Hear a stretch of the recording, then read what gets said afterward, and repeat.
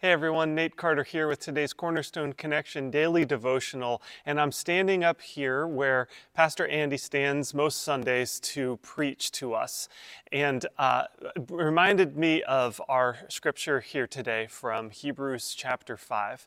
Now, Hebrews chapter 5 talks a lot about Jesus as the great high priest, and initially I thought, well, let's talk about that today, but really Hebrews is going to get more into that as we continue on through the book. But something stood out to me toward the end of the chapter. If you look at verse 11, you'll see why I'm standing up here at the podium today.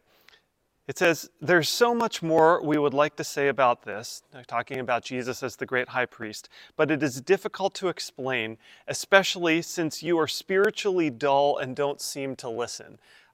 That kind of cracked me up. I was just imagining, what if we heard that from the pulpit on a Sunday morning, that the pastor says to you, I'd love to talk to you more, but you're spiritually dull and don't seem to listen. Don't worry, I'm not going to harp on that verse right here. It just cracked me up. "You have been believers so long now that you ought to be teaching others. Instead, you need someone to teach you again the basic things about God's Word. You are like babies who need milk and cannot eat solid food.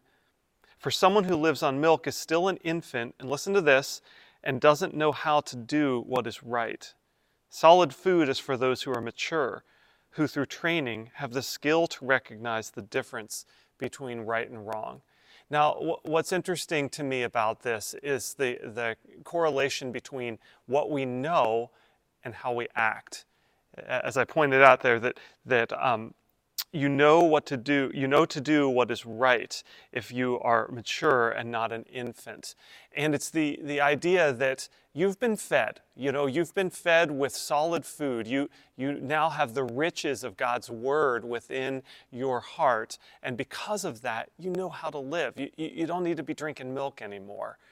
And so the reason that I'm standing up here today is because we sit under great teaching each Sunday that opens the Word to us and goes deep into it so that you're receiving solid food week after week. And I just want to encourage you, church, that because you're ingesting this solid food and getting the nourishment of the Word, that you're equipped with everything that you need in order to do what's right. You know how to live the Christian life.